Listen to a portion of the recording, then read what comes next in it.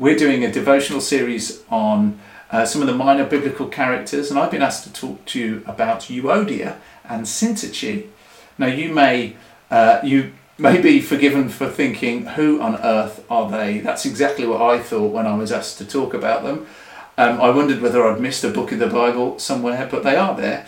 They're in Philippians chapter 4 verses 2 and 3, and Paul is writing to the church in Philippi, and he says, I plead with Euodia and I plead with Syntyche to be of the same mind in the Lord. Yes, and I ask you, my true companion, help these women, since they have contended at my side in the cause of the gospel, along with Clement and the rest of my co-workers, whose names are in the book of life. Now, we don't know much about these two women. We don't know, they're not mentioned anywhere else in the Bible. We don't know what's happened to them. There's clearly been some kind of disagreement. And we don't know what it was about, and we don't know whether they even were able to resolve it. But we do know that they were with Paul. Paul was with them at some point in Philippi when he established the church there, and they became Christians, and they were helping him spread the gospel. And because of this apparent disagreement between them, Paul is troubled by this, and he's pleading with them to be of the same mind. He's pleading with them to be united. The heading for this section uses the word unity, and to be united is to be joined together under a common purpose. So why is it important for us as Christians to be united? Isn't it okay for us to all do our own things and perhaps go off in separate directions? Well, Jesus talks about this in John 17 verses 22, and in these verses he's praying, and he's praying for all believers, and he says, I have given them the glory that you gave me, that they may be one as we are one, I in them and you in me, so that they may be brought to complete unity. Then the world will know that you sent me and have loved them even as you have loved me. God is praying, Jesus is praying that he would be in all believers and that they would be in him. Because when that happens, they may be brought into complete unity. And that when we are in complete unity, the world will know that God loves them and that God sent Jesus for them to save them.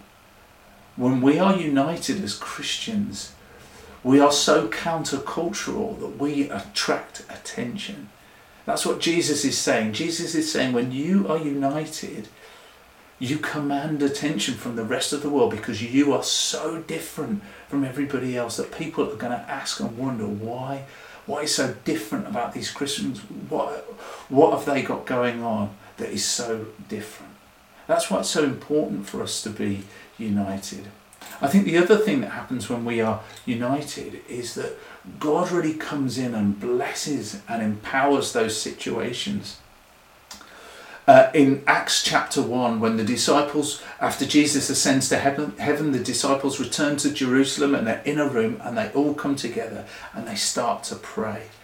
And it says in verse 14, all these with one mind and one purpose were continually devoting themselves to prayer. And we know that very shortly after this focused time of devotional prayer, the day of Pentecost came, that the Holy Spirit came down and thousands of people believed and became Christians at that point, and it was a real pivotal moment in the establishment of the early church.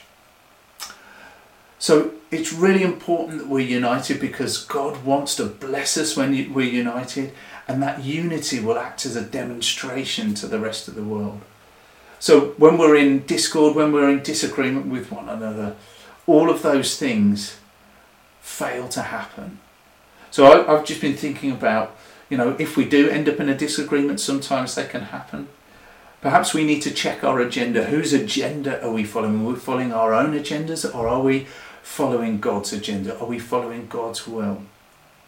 Are we living with an attitude of submission? I recently heard someone talk about marriage and the relationship of marriage as a submission competition. That you're in competition with your spouse to submit more and more, because that's what the Bible teaches us to do. So submission isn't about being a walkover or letting somebody else win or letting somebody else always have their way. But it's about having that attitude of saying, how can I show God's radical love in this situation? It's not about me being right or me winning the argument, but it's about me showing God's love in a situation that's going to bless the people that I'm working with. As Paul does in that verse in Philippians, he asks other people to intervene in the disunity as well. So when we see other people, it's important that we intervene in that.